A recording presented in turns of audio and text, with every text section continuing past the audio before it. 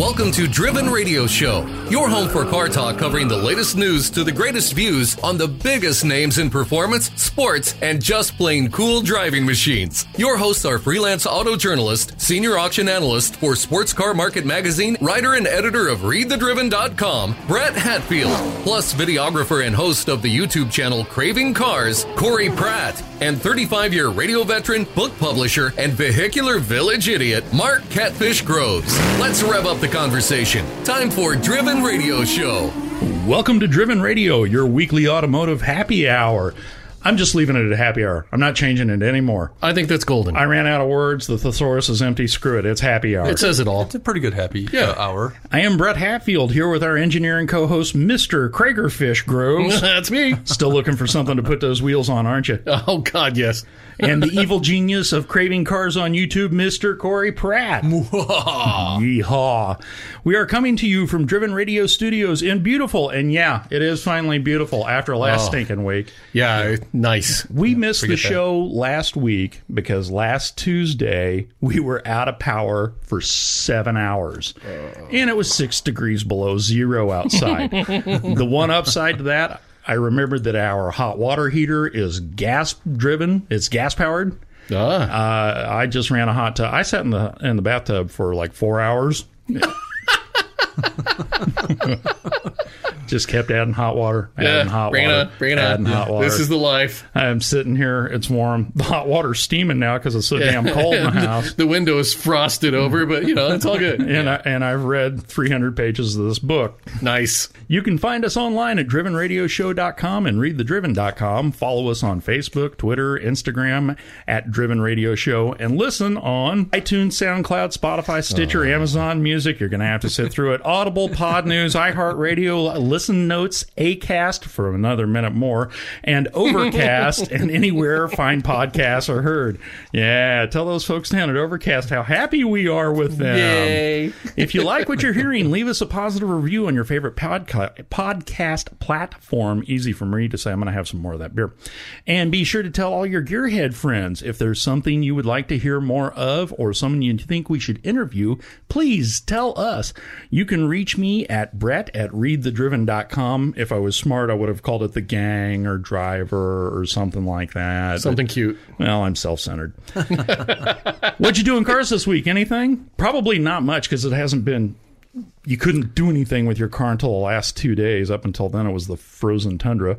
Not a whole lot with the current vehicles that I have. However, what do you got? What do you got? My wife and I went out of town. Went down to Springfield, Missouri. What, you can't buy any cars here?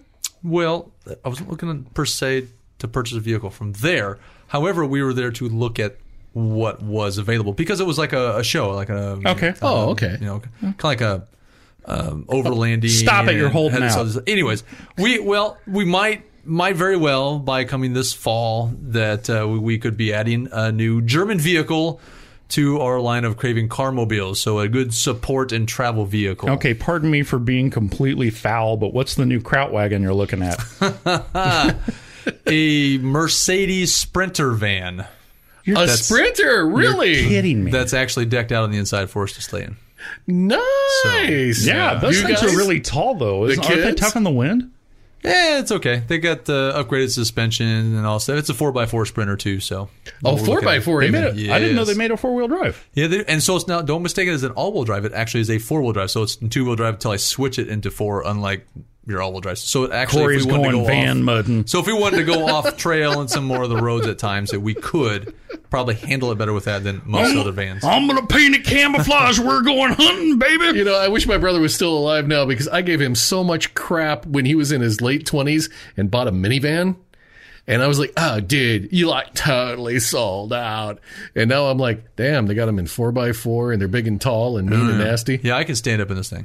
Bring it on. So You know, but- you but could get a I was- minivan, put a brass pole in it, midget strippers all the time. It was either this. It was either this, or we were going to buy a Chrysler Pacifica. So I mean, I thought we did a pretty good. I'm kidding. It was- Or what is it, a North Star, Windstar? I don't even know. Get one of those old Fords with a funky looking front end. Oh, yeah. It's gonna be a Dodge Caravan Sexy from times. 1990s. North Star is a Cadillac engine. Windstar used to was a Ford minivan. Ford minivan, that's the one I'm talking about, yeah. So it's a possibility that it's a pretty strong possibility we'll be adding that to our arsenal. nice. So just another German car under the. You know, There you go. you know he's going to fold. He's going to buy another Jeep. Yeah, but don't you own a non-German car, too? He's got a Little Jeep. yellow one? Yeah, for just a short period of time. Oh. My nephew's buying it. Oh, nice. So His nephew Nice. is 12. But rich. I don't care as long as he's got $400. I mowed a lot of grass last year. Yeah, you better. How about you, Bubba? Did you manage to do anything? No, I just, my wife busted me looking at car porn. Because, when I got that motorcycle, I'm like, I'm done, damn it. I'm you're not. so pissed No, off you're about not. that. No, you're not. That 55 Plymouth debacle. And now I'm going back, and you wouldn't believe how many I've got saved in my Facebook.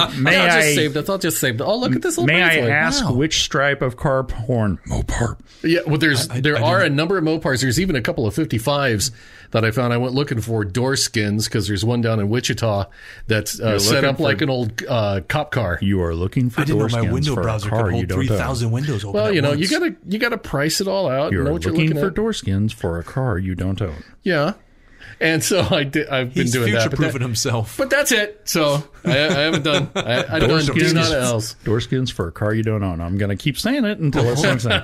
But Brett, if he has the door skins, he's honey, I got to get the car now. Yeah, I've located the door skin so I can get the car, and those two passenger side doors where they're gonna need love. I'm hearing the Johnny Cash song One Piece at a Time. You're damn right. I took apart a 56 Plymouth. Maybe I can put one together. Who knows? That's not how this works. Shit. That's not how any of this works. Look, Dream Killer, shut up. I'm trying to convince myself to do this, so shut up. Just get a minivan, call it a day. How about you? In the car adjacent world, on two wheels, not four, it was 68 degrees yesterday. I took that Moog Glide out and I rode the sucker 70 miles. I rode until I ran into gravel roads in a few places. Also, watched the reveal of the new Harley Davidson Pan America on Monday. How was it? It's a tremendous bike till you get to the front. Oh. It's 145 horsepower on tap from the new Revolution Max 1250 engine. The thing is going to be a great direct competitor for the BMW R1250 GS and R1250 GS 40 years edition. They are priced similarly. The headlight on that, they did the first reveal on this a year ago and got amazingly negative feedback about the way the front of the bike looked. And so Harley went back to the drawing board and changed nothing. Doubled down on it. Not a goddamn thing. You'll take this bike and you'll like it. Yes. That thing, the front end of that thing is uglier than a tree full of owls. Change a Harley? Hardly. Not hardly. Well, you know. at least it was car adjacent. I got out and got my knees in the breeze and enjoyed the That's warm what weather. counts. That's what counts. Right If the weather is decent this weekend, Vlad and the Corvette may be making their appearance on the roads again. Boom. Nice. There you go. I'm really kind of hoping for a good rainstorm to clean off all the salt and sand. Yeah. Got to get that juice pushed through it. That was one of the things. I hadn't driven my truck in probably 3 weeks. Well, we got a lot of news this week because we missed last week because we flat weren't here. Oops. The C8 Corvette is selling faster than anything else in the U.S., believe it or don't. Wasn't that a show, Ripley's Believe It or Don't? but believe it or never mind. A Cobra for the Insane is selling in Scottsdale. I'll be there to cover it. Nice. The new Cadillac CT5V takes aim at the BMW M5. A cool collection of cars will be selling at Mecum in Arizona the next month. I'll be there to cover that too, because I was dumb enough to stick my paw in the air and say, I'll cover everything in Scottsdale. I'll do it. And the magazine said, you're on. Okay. Our special guest this week is Mike Montanari, host of YouTube channel Fast Monty's Garage. Mike will be here to tell us about learning how to build hot rods, the joy of rebuilding his father's GTO, and I got to tell you, this is ballsy. The guy did it all in front of a camera and put it on YouTube for scrutiny. Oofa. Now, upside is he knows how to work on stuff. He's a mechanical engineer. Nice. He There you also go. sells something called ball screws. We're going to ask him about those. Everybody needs those eventually. Okay. Yeah, no kidding. I wonder if they keep them out of the water. Oh! We've got a lot to cover in the news this week, so let's get to it. From Road and Track, the C8 Corvette was the fastest selling car in America last month. Fastest selling car in America. You're kidding me. So not the fastest car in America, though, but the fastest Fastest selling. Oh, yeah. Fastest selling car in January. Demand for the mid-engine C8 Chevy Corvette sports car, it hasn't weakened since it entered production in February of 2020. And the new car is still carrying dealer markups. In the study published by iSeeCars.com, the Corvette topped the charts for fastest selling new cars last month, taking just 10 days on average. Wow. Rolls on the lot, 10 days later, it's going home. Yeah. With a Pretty average price, $84,689. $85K and it's out the door in 10 days. Yeah. It beat out mainstream sedans, crossovers in the middle of friggin' winter when sports car sales are usually, they usually suck. And, and this was just flying out. Corvette was followed closely by the Lexus IS 350 sedan and the new Genesis, who knew, GV80 crossover. Who knew prog rock was so popular? Hey, it's a physical attraction. Further down the list was the Porsche 911, which took 29.5 days to sell on average in January. Just amazing. Now, a lot of people have been waiting for these for so long. They have built up You can't see it. My hand's in the air. quite the popularity. So it both surprises me and in a little way doesn't. That's good. I still want one, and I don't. yeah. I need another car like I need a cement hat, but That's good to know, though. When a Porsche 911 hits the lot, I have 29 and a half days to get to it. it's going to take 32 of them to arrange financing. From Haggerty, our friends at Haggerty. All right. I was talking to some of those people today. Good deal. The most insane 427 Cobra ever built is about to strike at Scotland, or at Scottsdale, not Scotland. They're going to sell this car one more again. I was present when they sold this thing at Barrett-Jackson in 2007. The last remaining Super Snake CSX 3015. Now, Whoa. they only built two. One of them was sold to Bill Cosby after he bragged to Shelby about his Ferrari. Anyway, CSX 3015, powered by a side oiler 427 with two, count them, two superchargers, has now returned to the auction block and will appear at Barrett-Jackson's March Scottsdale sale. 3015 was a rare beast even before its modification and subsequent orphaning. It was one of the 23 original 427 Comp Cobras, a barely street-legal race car that Shelby built to qualify Cobras for FIA competition. They didn't qualify, didn't build enough of them. It wound up being shipped to Ford Advanced Vehicles in England as a PR car, and upon its return to the U.S., was shoved in a corner at Shelby American until Shelby and his engineers fit the unsuspecting Comp Cobra with two Paxton superchargers, each feeding 6 psi of air into its very own Holley carburetor. Shelby estimated output on the car at 800 horsepower. Wow. Remember these weigh 2,300 pounds roughly? Humana. When a similar vintage Corvette was about a 3,100 pound car. You see what I'm driving at here? Yeah. 800 horse, 700 pounds lighter. Not for the faint of heart or your average driver. Nope. A Ford C6 3-speed automatic sent power through the limited slip differential to a 331 rear gear. Underneath the car sat two electric fuel pumps to supplement the standard mechanical fuel pump. Because, by God, you we got that got to kind of feed more horsepower. gas to it. Yeah. Road and Shovel it in. Tracks tested this thing, and they said when it was driven gently, it got 9 miles to the gallon. Oh, 9. wow. 9. You could count it on your fingers and have one left over. 9. What's that old joke? The only thing you can't pass? Is a gas station. Just remember what our buddy Chris DeGanchi said. You got to shut the car off so the pump will catch up.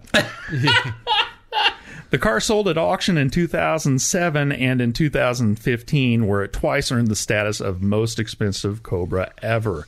The final numbers $5.5 million in 2007, and I was in the room for that sale. It was incredible. I bet. And $5.1 million in 2015. CSX 3015 was only dethroned in 2016 by the sale of the first ever Cobra, which sold at RM Sotheby's Monterey auction for $13.75 million. Wow. 13 3/4.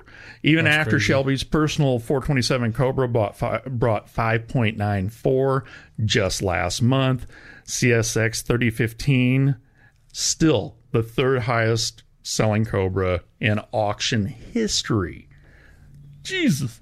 It's an uncommon car whose history and cultural significance are as eye-popping as its performance, and it will be sold again at Barrett Jackson, and I'll be in the room again. I'll be down there covering that. That'd be cool, actually, since you were there in 07. So that's Yeah, it kinda kind of nice. will be. I missed the 15 sale, but this thing is a hellacious car, and I'm going to go get pictures of it. I cannot wait to see what it goes for. Do we have predictions, Brett? Yeah, I don't know, man. I don't know if I'm taking a stab in the dark. I'd love to see it bring 6.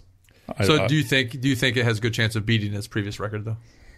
Yeah, I really do. I think that the market is strong with the recognition of everything Shelby after Ford v Ferrari. You know, we're seeing all the Shelby Mustangs sell for incredible money. That one sold in July at Mecum and Indy. The one that Vern was representing, Ken Miles Flying Mustang, that thing went for what was it, 3.7, I think, Yeah, something like if that, memory yeah. serves. Yeah.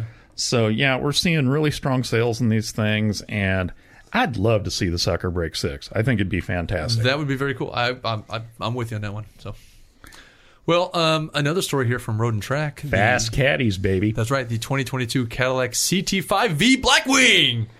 Yes. I'd like to see them put that all on an emblem that'd go like halfway across the trunk.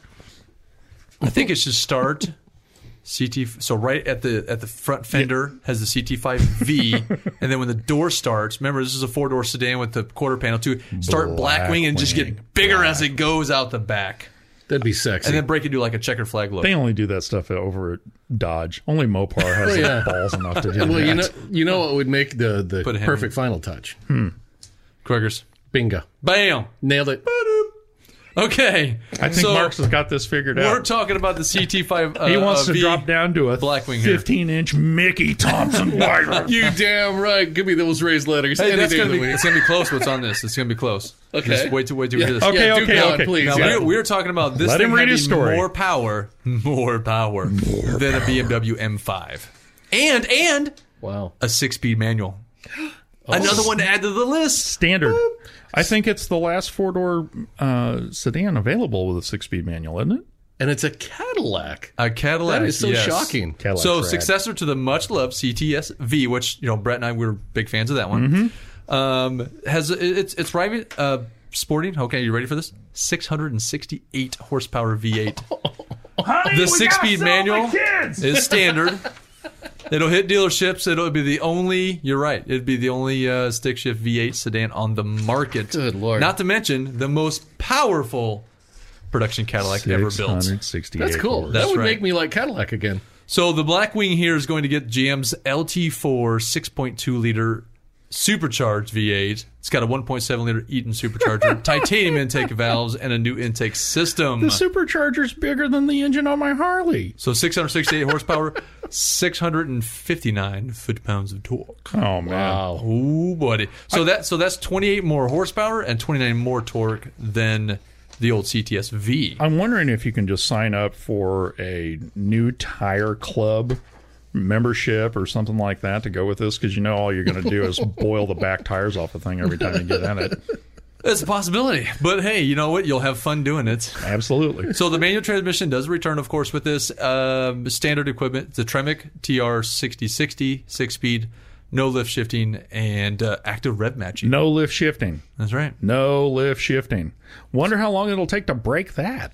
It is a Tremec. Those are usually pretty good, though. Man, but all that power. That's amazing. Yeah, I guess we'll find out. But however, if you're not one in that manual, which if you are, I don't know why you're listening to us, but no, I'm kidding. But there is an optional 10-speed automatic that'll help bring that Blackwing to 0 to 60 in 3.7 seconds. Oh my God! I'm going to the Cadillac. drag. Now, it doesn't matter what transmission you get here, but the top speed, over 200 miles per hour. I'm taking my caddy to the drag strip. 200. Dude, that'll get you to the golf course on time. I'm I telling don't- you, Muffy. Even if you're already late, Not it'll a still golf get you on course time. car. Oh, you don't think so? Not a golf Oh, are you course kidding me? car. There's going to be 8 of those parked in front of there. Nah, someone will grab that, swap to Magna Flows, and the golf course will never have you. Okay, good point. And it's the Craigers. Well, so the Blackwing also is going to get. Are you ready? Yeah, it doesn't have the crackers. You're right. The latest iteration of GM's excellent Magna Ride shocks. Yeah. Electronic limited slip diff, updated performance traction management. We're talking 19-inch wheels all the way around, coming wrapped in Cadillac specific Michelin Pilot Sport 4S tires. I'll bet you those are $300 a corner. Yeah. I think you're underbidding that one. You really think so? I really do. So you're talking 275, 35 up front, 305. Jeez. 35. I think I retract we what I talk. said. We talk about this being the most powerful Cadillac. I think that's the widest tires also that comes factory on a Cadillac as well. That's got to be. I don't think the CTS-V ever had 305s on that. That's got to be. So the Blackwing also is going to have it's also the first Cadillac to offer a optional carbon ceramic brakes. Ooh. That knocks off 53 pounds of unsprung mass. Oh, my baby. God. Oh, yeah. Cadillac hasn't announced the option pricing on the CT5V Yeah, Blackwing. yeah. But the base price of the car, just under $85,000. You know, I would love to see that put up stock against a stock Corvette and see who's going to take it. The weight. The weight's going that's to kill the The caddy. weight, even with a 0 to 60 and 3 dot? 3.9? No. New Corvette's 2.8. 2.8. Oh, yeah. Okay, never mind. I get that, but what if Fast you're is already rolling? fast. What if it's like a rolling, like a 50-40 roll kind of race? The weight's going to enter in a lot less than that. You're talking I think even from a 10 roll, 660 you're horsepower going to. compared to 495. Yeah, you're going to even at a 10 roll. I think that the caddy might be able to walk away. And you're looking at, man, what was that average price? Like around the same price, wasn't it? Yeah, 84 who'd and some have change. thought buying a new Corvette and a new Cadillac would set you back 200 G's? Yeah, there you go. So get this though, the Blackwing, the CT5V Blackwing here, $2,000 cheaper than the CTS-V was. Oh, wow. Starting price. So Bargain basement, baby. Buy two. Yeah, buy Cadillac now envisions this CT5V Blackwing as a BMW M3 fighter, but given the fact it's 165 more horsepower than the new M3 competition, it sounds like this Blackwing could just, take the fight all the way to the M5, Yeah. of which only has a measly 627 horsepower. Size-wise, it kind of fits in between them, so it could go Yeah. either way. I think so, but too. with that kind of power, I think you could probably go out and fight most anything. So when are we going to get some Nürburgring numbers on how quick they take the lap on that bad boy? I don't know, but this You're going to is- see him rolling through sand somewhere in Dubai. like- is what's going to happen. Yeah. Rolling over and over. like I've said with a lot of the Hellcat stuff, the Hellcat Trackhawk, the Jeep, the Charger. Just one more way to scare the crap out of your kids. Put them in the back seat and take off. You know, now is that below? Chris Degansi posted on Facebook about that law. Yeah, that they're working on changing down in Atlanta, Oh, Georgia. that's Was that gonna- 650 horse? It's 650 horse. This would violate that, but they're never going to get that law passed. That's the dumbest freaking law ever. It's because they have trouble with street racers in Atlanta. They want to have people who have cars that make over 650 horsepower start to apply for a special license and license plate or something like that. It just sounds. But does that get you out of speeding tickets? Because that's the case. Oh, no, no, it it- probably makes I you know, a target. Yeah, They're wanting to put I'm the kidding, hammer of course. down there Yeah, on all that stuff. That's why we need to get drag strips back. Well, Just everywhere. Absolutely one of the reasons we need drag strips back. But Now, I would say, besides the BMW, though, and the M5, I think this is going to be a good contender for the AMGs as well. I'm still thinking about that law in Atlanta. Guy walking up to your car going, "Ooh, you got a fast car, don't you, boy? You got a real pretty Watch mouth." how fast I can ride up your citation. Then you go, not as quick as I can pull away from you. Well, in Road and Track also, and this isn't quite as happy. I hated Bruce to see Myers, inventor of the Myers Manx Dune Buggy, the coolest dune buggy ever, has passed away at age 94. 94 is a good long run, but I still hate that's to not bad. hear that he went. Now, we talked about the Manx Dune Buggies here a few shows back because just traded sold hands. the company, Yeah. got a pretty penny, and the new owners were looking on trying to keep the Manx feel and idea, but I think they've got some innovations coming. Well, but And the designers were some top designers out of, what was it? Was it Fiat?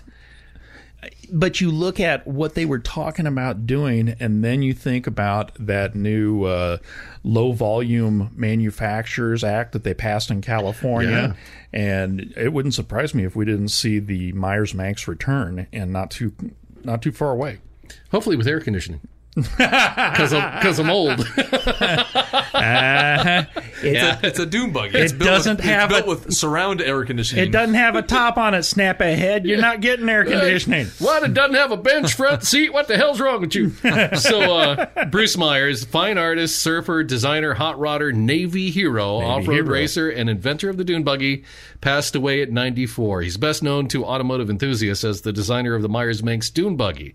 It's compact, swoopy, instantly recognizable body built from fiberglass and designed to drop onto a shortened Volkswagen Beetle floor pan. It became the signature shape of the signature vehicle of Southern California. It was loved by surfers, adventurers, and off-road racers alike. Myers built his very first dune buggy, Old Red, for personal use. He soon realized that there was a market potential in the design and began producing the Myers-Manx commercially. He kept Old Red for the rest of his life. That's awesome. Estimating that he racked up well over 100,000 desert miles in this rig. And that's incredible. You imagine doing 100,000 miles in one of those dune buggies? A friend of mine That would be a little rough. A friend of mine got one of those for his very first car. Now, this is back in the mid to late 80s, before everybody had recognized the potential of these, the investment potential of these. And it was painted bright purple metal flake. Oh, baby. That's pretty much perfect there, isn't it? With glass pack mufflers on that V-dub engine. And we did heinously stupid stuff in that car. Dad, if you're listening, plug your ears. Sorry, Pa. My buddy Kendall used to act like he was not awake, not alive or whatever. He'd be sitting in the driver's seat and lean out the side of it, because you could, it only came up to like your waist. Yeah. Right. And I would tell him, brake, gas, and he'd lean out the side like he was dead, and I would kind of reach over and steer from the passenger side. That's what we thought was fun.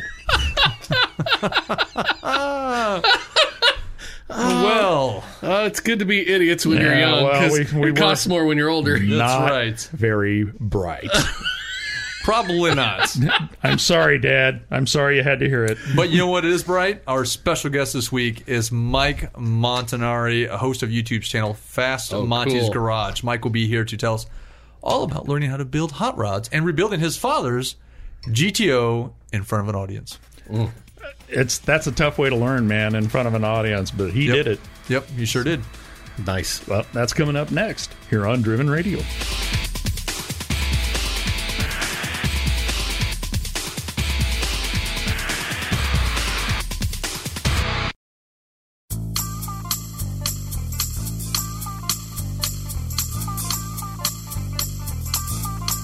Welcome back to Driven Radio, the sweetest smelling podcast on the web. Our special guest this week is Mike Montanari, host of YouTube channel Fast Monty's Garage. Mike has a degree in mechanical engineering, which means he's smarter than every one of us put together. Combined. That's what put together means there, mister. See? Just remember, there's a BS before the ME. Ain't that the truth? Yeah, well, at least it didn't come from a fine arts college. With Bunch of what?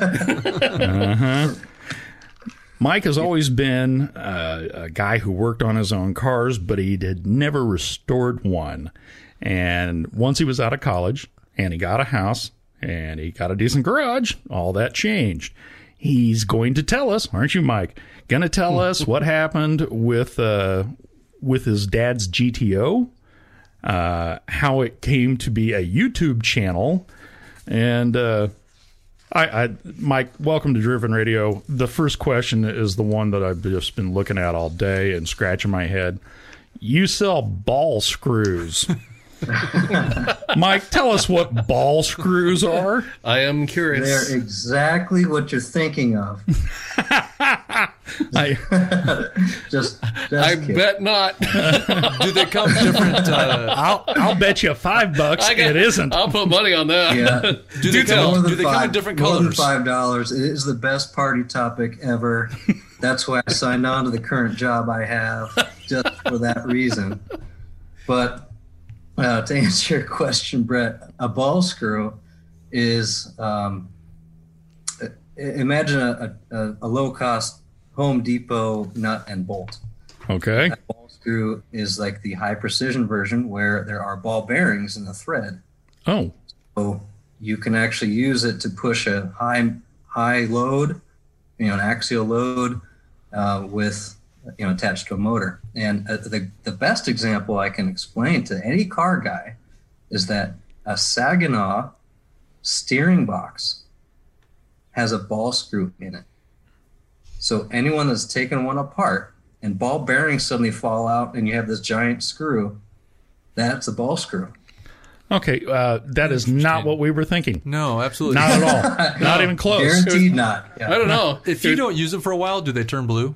No, they Saginaw. It's an honest question. I'm already out of control.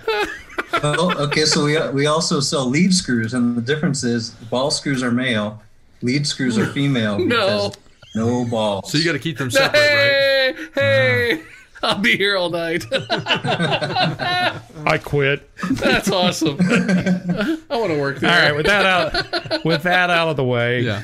tell us about your dad's GTO. What is the story behind that car? Oh wow! Well, thanks for having me on the show. The history behind the car is actually pretty unique. My dad bought it brand new, and he was actually in flight school for the Navy in the late '60s. He was drafted for Vietnam, but he elected to join the Navy because he was already in ROTC. He can go right to officer candidate school at a college and become a pilot. Well, Brett, as you know that you're a big fan of Corvettes, most pilots, mostly jet jocks, have Corvettes. Yes, sir. Yep. All because of the Apollo mission that was sponsored by Chevrolet Corvette. Nice. Dad did not want a Corvette. he wanted something different. He was looking at Chevelles, but then they had, a bunch of his buddies had Chevelles. Camaros were a little bit too small, he thought. And his buddy, that was also in flight school, was more of a gearhead than he was, and said, Mike, I want a GTO. Let's go see if we can get a good deal, and we'll get, better price on buying 2 GTOs. So his buddy got a blue one, and my dad got the midnight green version. And is a gorgeous color. Yeah, I agree with gold interior. Oh, I think the two offset themselves perfectly. It's not black, Oh, I it's bet. not white. It's actually a very unique color combo. And I was delivered that the car's older than me by 4 years. So I was taken home from the hospital when I was born in that car. My sister was taken home from the hospital when she was born, my younger sister. I learned to drive on this car. It was a 4-speed. Her shifter, 355 rear end, the standard 400. He did not get the Ram Air. He regrets not getting the Ram Air version, which was an upgrade. Obviously, the Judge that year was an even higher upgrade, and he to this day regrets that. And I don't regret it, because if it was a Judge, I wouldn't modify it. I would have kept it bone stock. yeah. So how did you wrestle that out of your dad's hands? Oh boy. So my dad's still alive. He actually lives they just moved closer to me down in San Diego. And at the time, the car was actually up in San Jose, where I grew up. And I think one of your other questions was, why was it in mechanic jail for so long? Because after I left for college and high school, mind you guys, I graduated high school in 91. So my dad used that car as a daily driver all the way through my high school years. And then when I left, it finally became the driveway ornament. Just sat there undercover. And about 8 years went by, and I got out of college. I still didn't have a house yet, but my dad and I threw some money at the local mechanic that used to work on it all the time to rebuild the motor, because I had 300,000 miles on it. Oh, wow. Oh, holy moly. Yeah, he tripped the odometer 3 times. So, we agreed. And at that time, the mechanic actually wanted to start his own hot rod shop. So we had a gentleman's agreement that my dad and I would pay for parts, and the mechanic would use it as like his show vehicle, right? Take it to shows, whatever. Well, that was a year before the real estate crash. Oh, boy. Oh, no. So he had left he was at the local service station. That's where the GTO was. He quit that to start his own, thing. And we never saw him again. It was like 4 years of silence. Every time I'd come home to visit, I'd go, hey, so where's the GTO at? I don't know. Good question. So about 5 years into that, I got a house and then decided I had been saving for ages because I wanted that car back to fix up. And finally, that guy, the mechanic, got his old job back at the local service station, and poof, GTO was back. Like, what the hell? This the 5-year mystery of where was it this whole time. So it came back. Motor's still not rebuilt. Oh. And you can tell it was parked halfway outside under the rain and halfway not under the rain, because the right side of the car was much more deteriorated than the left side. So I became project manager. I bought a house. I bought a lift. I'm calling him every week. Hey, what's going on? What's up with the car? So that went on for 3 years. And for 3 years, first year I got, I'll be ready in 2 months. The next year, I'll be ready in a month. The next year, I'll be ready in 2 weeks. That's the story I got every time I called. Mm-hmm. So luckily I had business up in San Jose, so I'd pop in person regularly. Nice. Just put my hands up in the air. Oh, yeah. And I apologize, radio fans. I'm talking like an Italian and really talking with my hands right now. Go for it.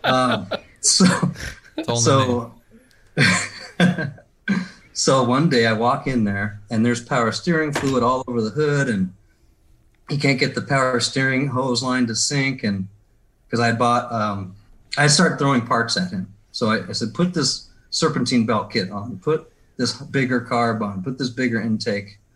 And he couldn't get, it was a Gen 2 GM pump, so it wasn't the original pump. He couldn't get the high pressure line to seat.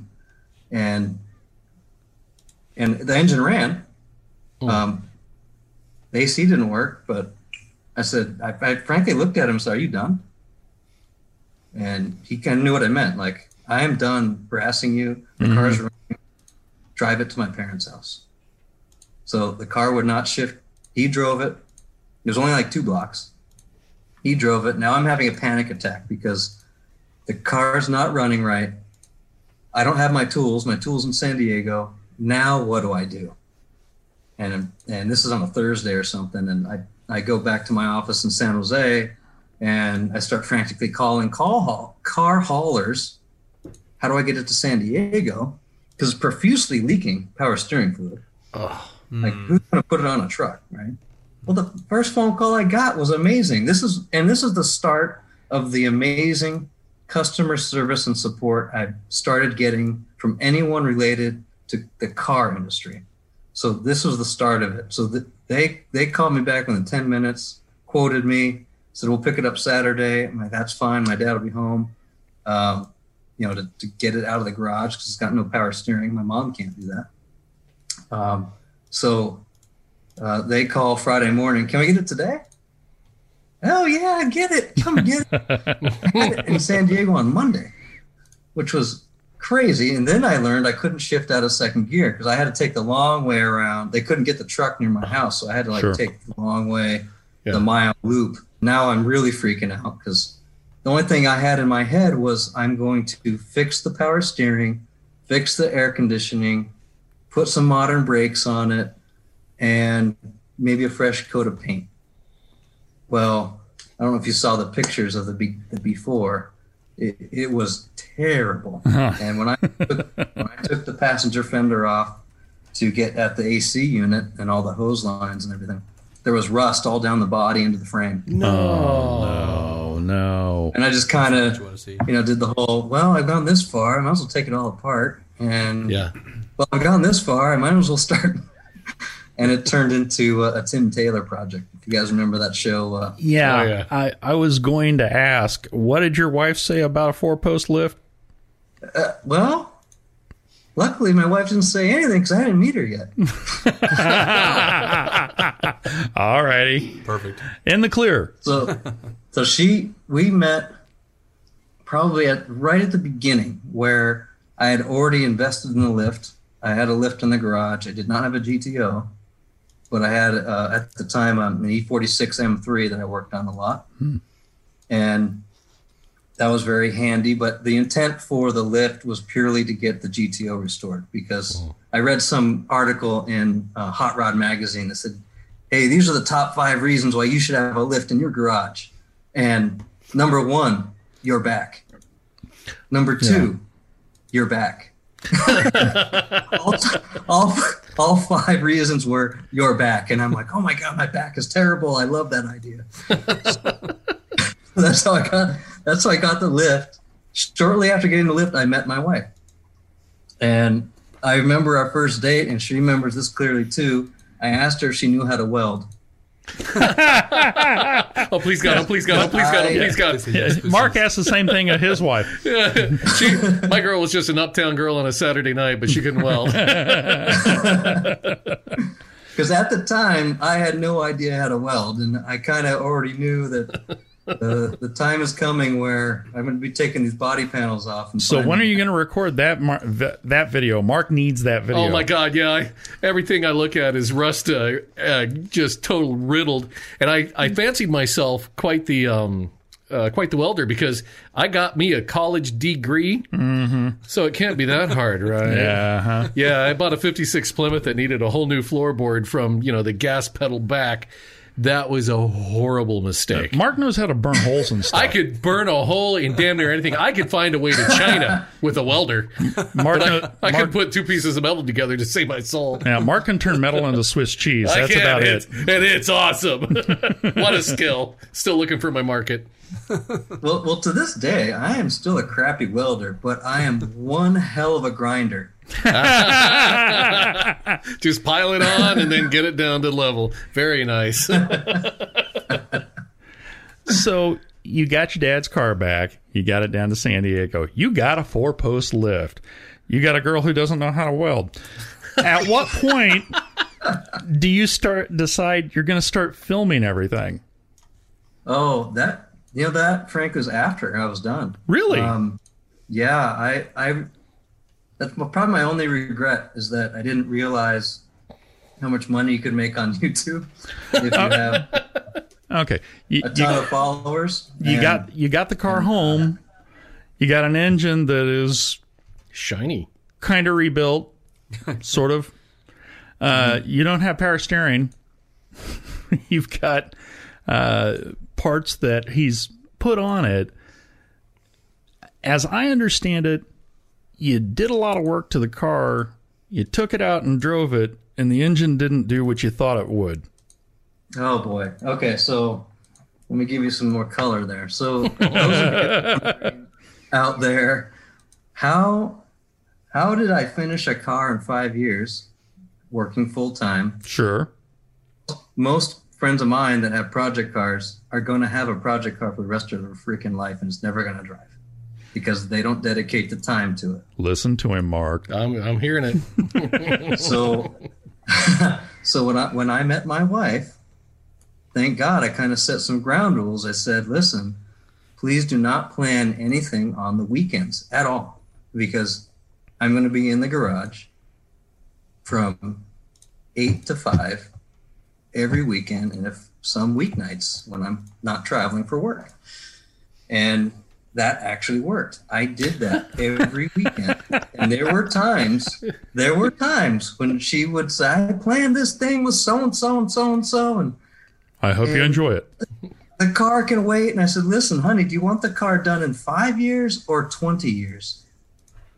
Oh, 5 years. Okay, I need to work on it on the weekend. So, now that being said, I built the car around the engine. I even painted it myself. No kidding. When I took that car, see what happened. So I found all these rust spots, right? Mm-hmm. Yeah. A guy, colleague of mine, actually a customer of mine, he had a 69 GTO as well. And he said, well, Mike, you need to get it acid dipped. And I said, no.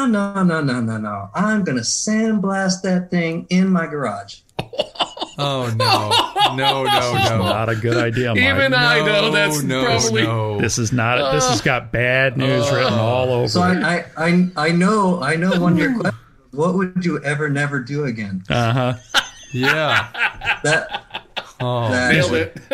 The question, if I remember it, was phrased, do you have any regrets? yeah, that's exactly one of them. So It's like taking a Speedo to the beach. Doesn't matter.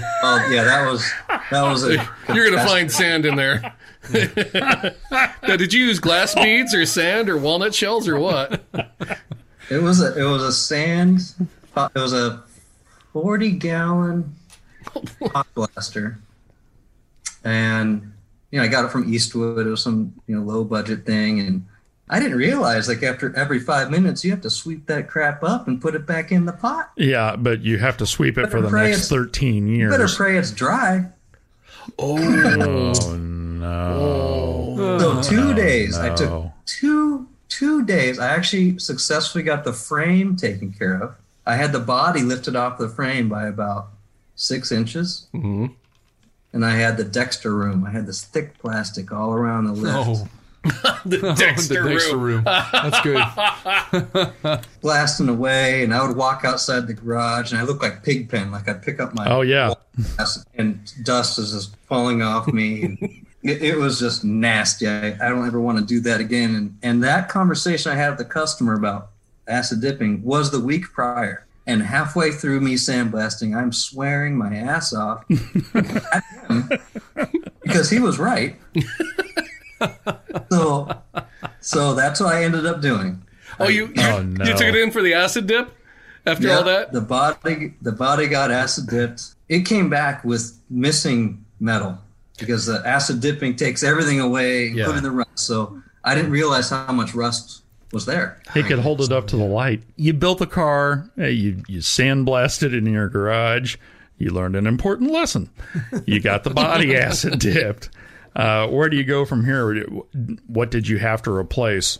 What was too thin to use again? It was an East Coast car when it started, so all 4 quarters were gone. The window channels, especially on the A-bodies, the lower rear window channels, the corners were gone. Mm-hmm. I had to recreate those. Like nowhere to be seen. Well, let me tell you, I looked at a Chrysler, and I discovered here in the Midwest that all you have to do is use clear silicone. Oh, yeah. And you could just fill that bad boy right I remember in. that car. The guy had about an inch and a quarter of clear silicone around that back window. That was some sexy walking there. The big old Chrysler New Yorker with just silicone all around. I'm like, that looks like my grandma's aquarium. Window what the had a hell little- is wrong with you? Window had a little flex on the warmer days. Yes, it did. My parents did the same thing Yep. on the GTO. The GTO had that same modification. Is that what we're calling it now? Modification? Simple but effective. Works in the shower, too. Yeah, Mike's looking at that and he's saying, it's time to build and grind, baby. Build and grind. So you're building body panels back. So the corners is 2 pieces of metal. Picture it, one vertically rounded into the corner and another one perpendicular to that matches the contour of the body. Mm-hmm. And you basically use a beater bag, get the shape right, weld those 2 together, and then you weld that whole panel, that little corner, into the corner. That's what I ended up doing. To match the radius, the funny story was I spent like 8 hours doing my first corner, guesstimating, this must be what the radius looks like, and, putting it in, and I have these what's called Cleco fasteners. Yeah. And it holds it in place, right? So before I tack it in, it dawns on me, I'm like, oh crap, I have the original chrome molding. I should see if this fits. And I put the chrome molding up to it. I'm going, oh my God, thank God I didn't weld that in. So I started that corner over again, knowing now that I have the trim to match the radius perfectly. So that's why they came out perfect. But it's all this little stuff I learned along the way that if I were to do the whole project again, it'd probably take me 2 years because there was a ton of rework. And that's something I was not scared of doing. And I actually enjoy making mistakes at some points because that's how you learn. Right? Yeah. The only way you're going to get through something is try it, and figure out what doesn't work. Then you can get to the point of what does work. And that was a lot of the body work experience. How did you teach yourself to Same deal. One day you're going to get better at not blowing through the panel.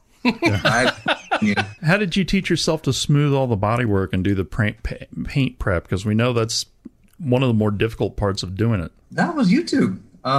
That's actually the reason for my channel now is, I went to YouTube a ton to learn the different techniques to build my car. And after I was done, my dad, of all people, says, how are you going to make money on what you know now? And at the time he asked me that question, I was recently done with the car. And I said, Dad, that's a great question. I don't know. So what was in the back of my head was starting my own shop. But how do I do that with my full-time job? And I would have to charge someone $200 an hour to make up for my full-time job. And that's not going to work, right? So about 1.5 years ago, I met a guy. His name's TJ Hunt. He's pretty famous on YouTube for car stuff. Mm-hmm. He lives in my neighborhood. I met him on I met him at 4th of July at the community pool, and I overheard him talking with his friends about car stuff, and I had to interject and interrupt, and that's how I met him. And he told me he restores cars, but he keeps them, and I'm scratching my head. I'm like, how do you make a living by restoring cars and not selling them? I don't understand. And then he says, I film it all and put it on YouTube. And I'm like, what? And this was a year and a half ago, mind you. Why didn't I know this 5 years ago? Exactly. Well, seriously, I think I'd be done. So the way the algorithm works is basically, he told me he gets, at the time, this is 2 years ago, whatever, he gets like 1 million hits a day. Jeez. The algorithm is basically $4 to $8 per 1,000 hits. So he makes anywhere from $4 to $10,000 a day. Oh my gosh! Wow! Yeah, told that to my dad. I said, I didn't repeat myself. That's a day. Sounds like a terrible problem to have. That's when the light bulb went off, and I went, I'm gonna just do adventures with the GTO, right? And just that's what I'm gonna do. And like my 3rd or 4th video in, a lifter shattered in the engine. Yeah, we were gonna ask you about that. You had this engine that was supposedly rebuilt and didn't quite turn out the way that he said it would. Yeah, well, no, that's my build. That was your build. Oh, so going back to your original question about what happened. No. There's another engine rebuild in here. Oh yeah. So we'll rewind. So sorry, everyone. We're going to go back in time a little bit. I restored the car around the engine. Yes. Right. I painted the car because after the acid dipping thing and learning how to weld and do body work, and Brett, you asked me how did I learn to do body work and lots of YouTube. It's really actually very simple. You just have to be patient. And it took me 1 year of sanding body. Because if you were to see the front, not to be braggadocious, the front end of my car the lines are so tight. Most guys with GTOs look at my front bumper fitment and don't understand how I did it. Yeah. There is no gap. There is zero gap between the bumper and the fender. No, I've seen the body work on the car. It turned out extremely nice. That's why I wanted to know where you learned how you learned how to do it. And you must be excellent at watching and then executing. Yeah, well, I pay attention to the details, and I think a lot of it comes from I kind of have a tiny bit of art in my background, but I can visualize the end result. Yeah. So when I put a couple panels together, I can kind of look at it and go, that's not going to work, right? Because I learned the hard way, lining up the front panels like the fenders and the bumper and the hood. You have to have the doors correct. I actually lined up the front end a couple times, like, oh, this is awesome. The doors weren't aligned yet, and the door gaps weren't done yet. Again, everyone, keep in mind, I've never done this before. Yeah. So I'm learning as I went. Dude, I'm taking notes. Right. I got to pull the doors in, get the door gaps first, then align the fenders to the doors, and now I had to shave the bumper to match the fenders because the bumper was hairy. The gaps are tighter now than the factory gaps. So, naturally the bumper is going to stick out wider than the fenders, and that's not the point. So I had to shave the bumpers. Oh. The original Enduro bumper, which is rubber. That was fun. No. I must have. No. All the decay in there. If you see an Enduro bumper, you're going to see cracks in the paint. Yeah. Because the rubber's decaying. You have to grind all that crap out, put like a rubber Bondo in there. And it's just a crazy learning experience. So anyway, I take it pictures of it, and I take it to several body paint shops, thinking like Earl Scheib is going to get this handled for me for $750. Nah, that's not how it works. And I'm getting quotes of $25,000 plus question mark. Yeah. And I had a heart attack again. I mean, I don't know. I've had so many heart attacks during this project. So, I start Googling that. Like, how hard is it to paint? I mean, seriously. I've already done the body work. If you've done good prep. Yeah, you're right. And that's why the dollar figures are so high. And I've learned to appreciate that, especially when you see a really nice paint job, is 90% of that labor is the prep. Yeah. Sanding the panels, making the panels line up correctly, et cetera, et cetera. Almost any monkey besides me, I can't paint. I'm still terrible at painting, but once you get the gist of painting, it's all the before and after. So I painted the car in one day. I did base and clear in one day, but then I spent another 8 months sanding the clear coat. Yeah. Yeah. And burning through panels and repainting panels and learning the hard way. So the good news is, out of all that, if I should ever God forbid, get scratched or dented or whatever, I can fix it. Well, true. There you go. Now you've gotten through the prep, you've gotten through the body work, you've gotten through the paint, you've got a really great looking GTO. You go out to drive it. So a month after I finished the car the first time. Yeah. Keyword. Yeah, first time. I had a Barry Grant 750 double pumper carburetor on there. Mm-hmm. And those that don't know, Barry Grant's a spinoff from Holley. And in order for Barry Grant to avoid the Holley patent, he made some changes to the design. And one of those changes was to knock out the how to explain the butterfly valves, or the round discs on the butterfly valve are screws on a Holley that hold the plates, the rods. I guess part of the patent was that exactly how those are held together. So he used pins, and they're hammered on, so that like a rivet, right? What that does is it bends the rod. Sorry, everyone. I'm using my fingers to show that the rod bent. So when you go, after that process in manufacturing, and you put that in the carburetor, you now have a non-straight rod holding these round discs as your butterfly valve. So the Barry Grant carburetor has a hard time going back to the same idle because of that out of straightness. So I didn't know this at the time. So I am dicking around with the idle screws, and I have the electronic choke taken off the car, but hanging down, not thinking it's going to be a problem if I go test drive it like that. Mm-hmm. And I go for a test drive, and on the opposite side of the throttle shaft is a little cam that I don't know what the hell it does, but the hangly-dangly parts of the electronic choke got caught in there, and it stuck wide open throttle. Oh, boy. Oh, And I'm going 60 miles an hour. I'm in second gear. I take it out of gear. I'm thinking the accelerator's stuck, and I'm jamming on the accelerator, not doing a thing. So that event caused a problem.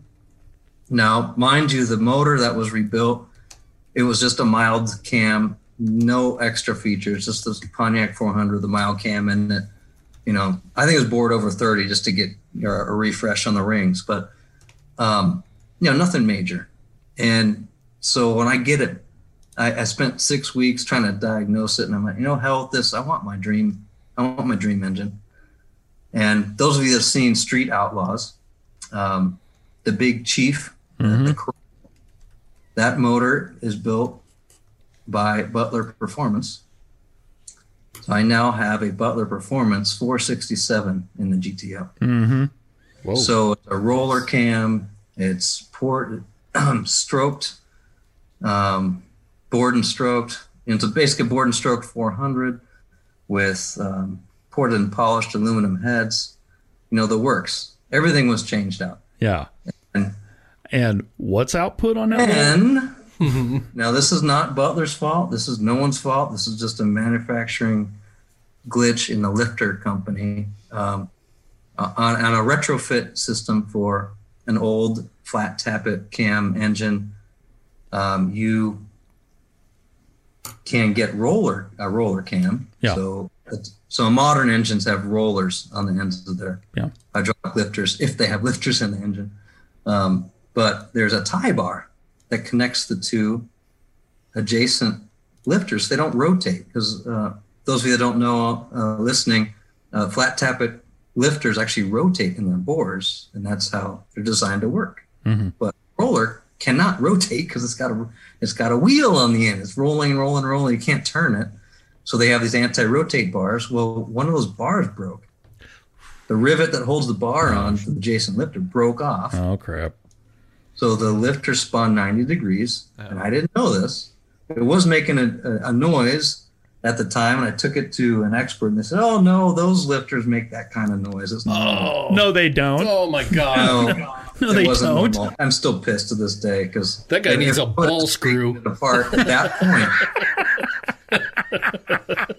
I could have just taken the lifter out, put a new lifter in, But anyway, it grenaded. That turned into a rebuild. So that's my excuse for videoing. So I was like 3 videos into my adventures with the GTO and went, oh my God, this is embarrassing. But this is material. Yeah. Yeah. This is called content. Yeah. that turned into 30 videos. Oh my God. There you go. Content, baby. You got to break money to make money. Things that break are self-sustaining. Amen. So now with this nasty board and stroke 400, and it does sound amazing. That was when I wrote the article on the car. That was one of the things I really wanted to emphasize is how good it wound up sounding. And you're putting out about what? I had it. So that whole debacle about me ass dynoing the first carburetor, leaning over the fender and adjusting the throttle, Ass dynoing. that gets old. That really gets old. So when I rebuilt the motor, I actually had an engine dyno. So I could tune the carburetor on a dyno and call it good. Mm-hmm. So it dynoed at 600 pound-feet of torque and 525 horsepower. That will get you down That'll the work. road. It is a fun car to drive. That's for sure. That's probably an understatement. So among the biggest lessons you learned along the way, do not media blast in your garage. Yeah, I know. aside from that, is there anything you would have done differently with this? I mean, is there anything you still want to do with it? Is there anything you want to change? Yeah, I mean, it's now grown into a tremendous passion. I just put a Tremec. I had a Tremec TKO in last year. Did a full video series of that. The Silver Sport Transmission, who I bought it from, caught wind of me doing that, and now they have my playlist on their website to help their customers put their Tremec in if you're doing it at home. Oh, cool. Tremec just came out with a TKX. So it's their most modern design transmission. When I found out about that, I had to have it because, for one, I'd be the only one on YouTube with the video showing the comparison between the two on how it fits, because the new TKX is supposedly smaller than the TKO, so a lot less tunnel mods you have to do to your car. Oh, this is important. Yeah, it is. Yeah, because I'm looking to do a swap for Vlad the Impala.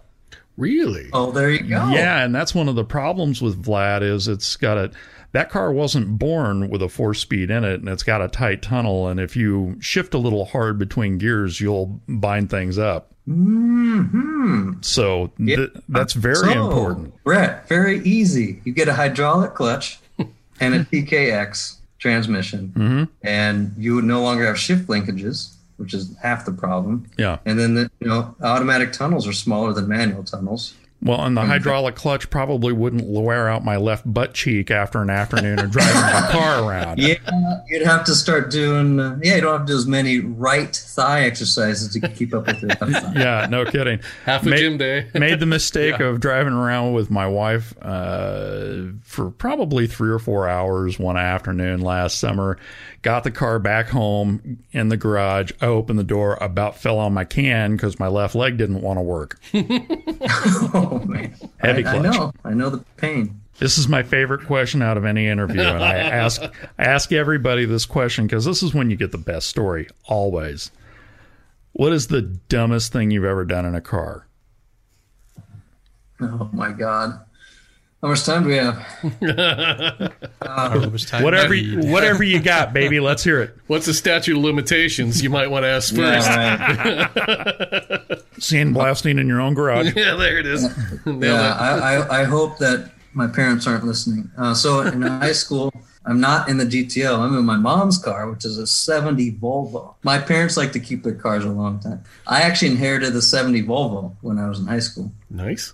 It was a monster. It was a no. inline 4. I think it was a 0.8 liter. How many miles did that have on it? Oh, probably similar, 200 grand or something. Okay.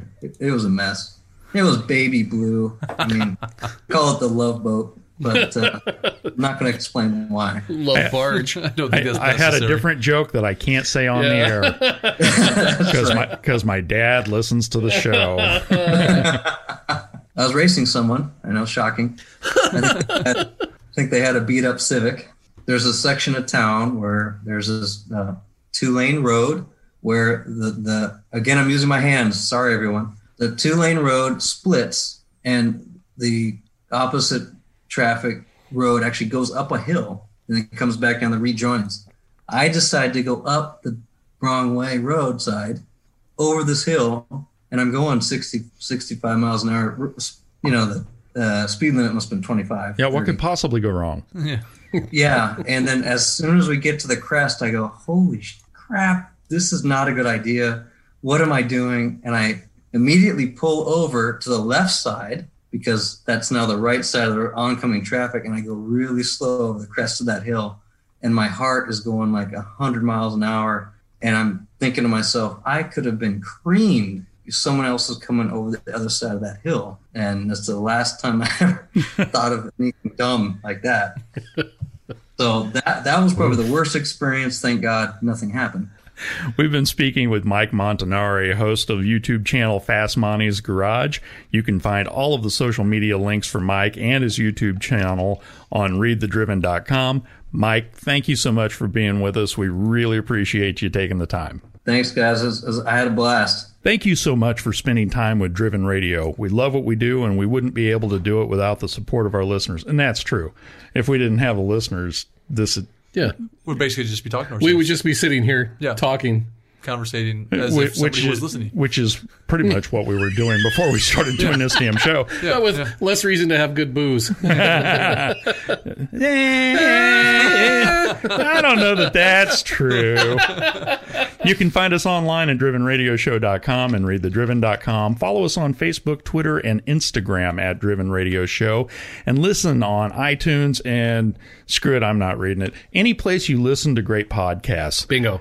I am Brett Hatfield for Corey Pratt. Yes. And Mr. Kragerfish Grove, still looking for something to put those wheels on. Someday. Yeah, I know you will.